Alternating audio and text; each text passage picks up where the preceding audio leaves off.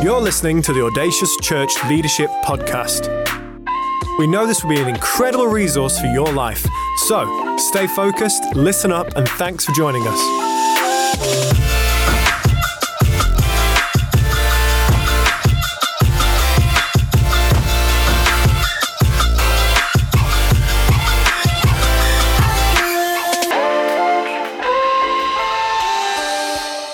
I'm Sophia Barrett, and welcome to the Audacious Leaders Podcast. Let me start this podcast with a frustration of mine. We live in a day and age where we need pins, passcodes, passwords to do anything, to get on your phone, to get on your computer, to get onto apps, to get into your office, to get into the car park, or to even get into your bank accounts. Now, for a person like me who has a pretty bad memory, this can prove to be a nightmare. Take my bank app, for instance. It's all packaged to be user-friendly, but in order to use it, I have to memorize a whole bunch of stuff.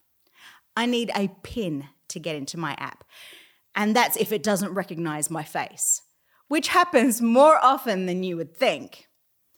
If something goes wrong, I have to remember my customer number, which is 10 digits long. Then I have a unique digital number, whatever that's for.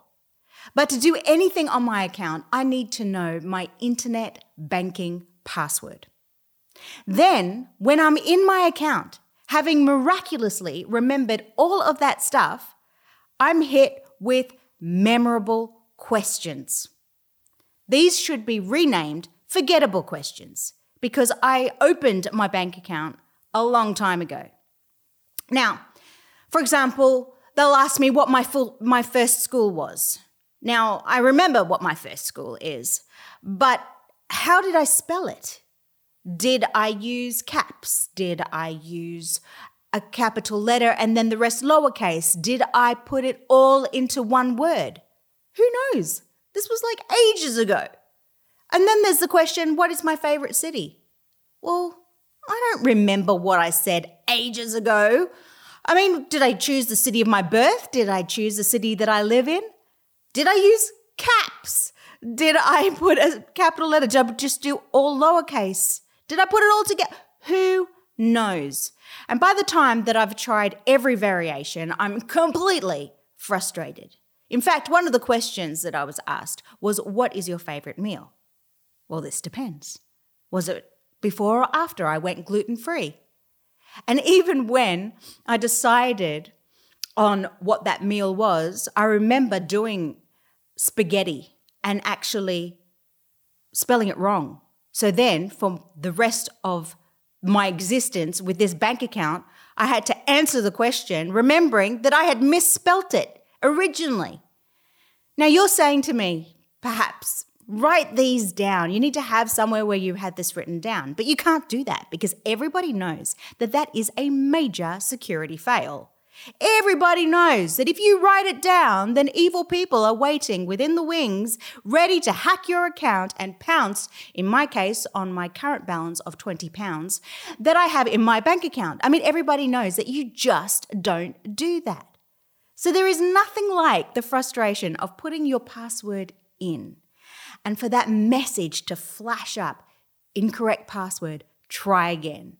And the agony of trying every variation that you can possibly think of, capitals, no capitals. Then you try it with a number. Or did you change that number when they asked you to change your password? And then what was that to? And then, when you've exhausted every possibility and every variation, that ice-cold grip of dread closes in around your heart, that this might be a password where you had to put a symbol, one of those random symbols and numbers. At that point, I'm ready to throw whatever device I'm on out the window. So I know that everybody's had somewhat of a frustration getting into something that requires a password, even if it's, that feeling when you are trying to get into your front door and you've forgotten your key and you've got a PIN to a brand new bank account and you're at the ATM and you can't remember what it is, or you're trying to buy something and you can't remember what that new PIN is. Everybody, I'm sure it's not just me, has been in that situation. Let me explain and break this frustration down. Let's use the bank account analogy. You have money in your account. That money is yours. It's been put in a safe place so that you can access it as and when you need it. There is nothing more frustrating than not being able to access what is yours. What good is your money in a bank if you can't access it? Many of us have this frustration when it comes to accessing the truth of God. We know that God's word is true and that it's kept in a safe place for us in the heavenly realms. Sometimes we can fail to access God's forgiveness and we wander around burdened by guilt and shame. Other times we can fail to access his peace and we live our lives tossed around left, right, up and down by the storms of life. It's that frustration that you feel when we cannot access what God says is ours in him. So let's go back to the password that gives us access to everything that's ours. The password itself is not a magic key.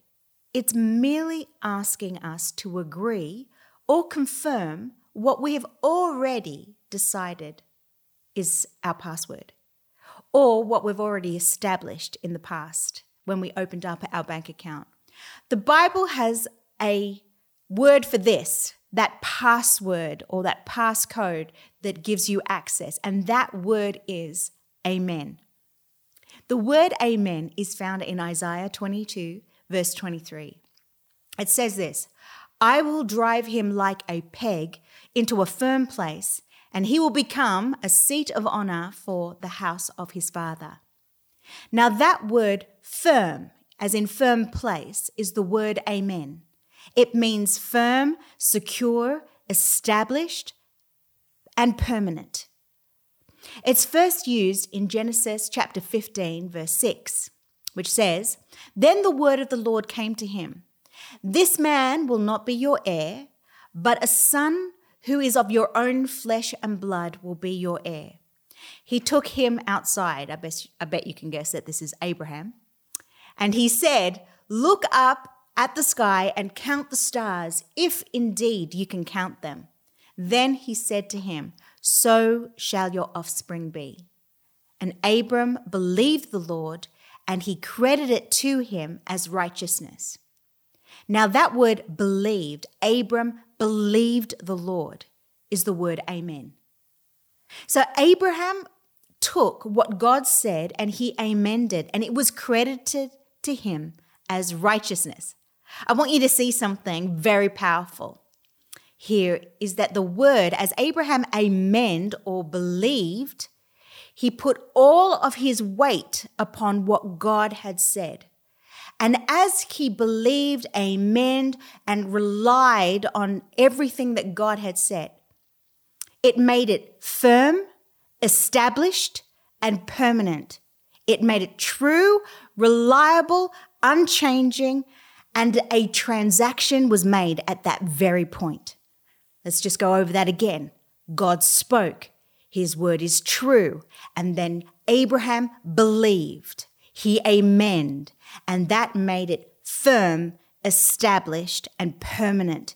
He was saying yes to everything that God said to him, and it was credited to him as righteousness. Jesus often used the double, amen, amen. Amen, amen, I tell you.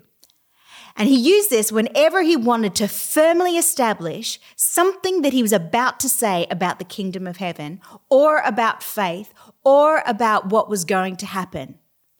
You can feel the weight of Jesus' words by the fact that he says, not just amen, I tell you, but amen, amen, I tell you. By my own authority, I tell you these words, and they are firm and established, reliable and permanent.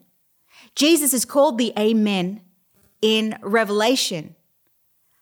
And the last word of revelation is amen. This word is a treasure trove of truth in it, but for our purposes today, I want you to get one truth, that amen is the link between heaven and earth. When you amen God's truth, putting your whole weight on it because it's firm, secure, and true, you are driving the tent peg of your life into its firm, unmovable, reliable, permanent rock. It's that ground that never changes, that ground that holds that tent peg secure. You are taking what is established in heaven and making it secure and firm in solid ground on which you can set the foundations of your very life here on earth. The amen is powerful. You can amen your insecurity. You can amen your inadequacy. You can amen the voice of shame. You can amen your failures and your mistakes. You can amen hurt. You can amen pain. You can even amen the things that people have said to you that have pulled you down, hurt you, made you feel insignificant, incapable. And every time that you put your weight on those things, every time that you amen those things, you are building your foundation into those very things and making them firm and real in your own life. Remember, this is a powerful word. It is a powerful act to agree and to bring your trust and all of your weight and to depend on the very things that you amen. You may feel that you're justified amening some of these things that I've just mentioned because they're true. But can I just suggest for our purposes today that they may be true, but they're true with a little t. But there is a capital T truth that is above every little t truth. If you know that you have made a little t truth your foundation, that you put all of your identity and self-worth and hope and belief in that thing, then you will be always frustrated knowing that God and all that He has for you is in an account and you can't access it because you have forgotten the password. Now is the time to use the password of heaven and begin to amen God's truth. How do we do that? Well, let's equate your life with that tent peg. You just have to move where you've established your tent peg.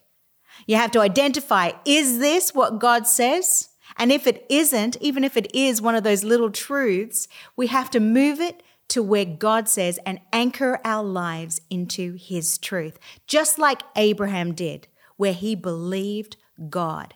He put all of his weight and he put it into firm soil and established those words, those truths, those promises in his life. And we can do the same.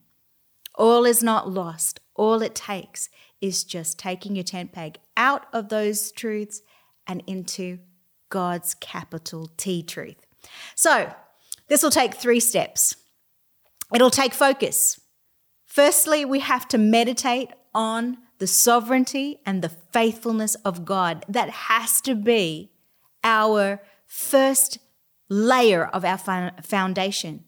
That He is good, that He is committed to us, that He is committed to His word. That has to be the beginning. Focus on that. The second thing is believe His word. Meditate on it and put your whole weight on it. Whether you see it in the natural or everything else, doesn't confirm it or actually wars against it, God's word is always capital T truth, and it is always above everything else. So believe His word. Meditate on his word. Imagine the meditation being like a hammer on that tent peg. Just keep beating it down, keep beating it down, keep beating it down, so that when the wind and the waves come and the storms of life come, that thing's not going to move. The third step is repeat the first two steps. Focus on the faithfulness and sovereignty of God and meditate on his word. And in doing that, you will be amening everything that God says, and which is bringing everything that he has in your account into your hands, accessing everything that's yours and bringing it so that you can actually use it. We pray, let your kingdom come and let your will be done on earth as it is in heaven. That is, taking everything that's in heaven and making it real, established, firm here on earth. And we do this not just by taking God's word, but also Jesus, taking he who is the truth and staking our lives on him. Can I get a amen? So guys, we absolutely love you. We're praying for you. We think you're awesome.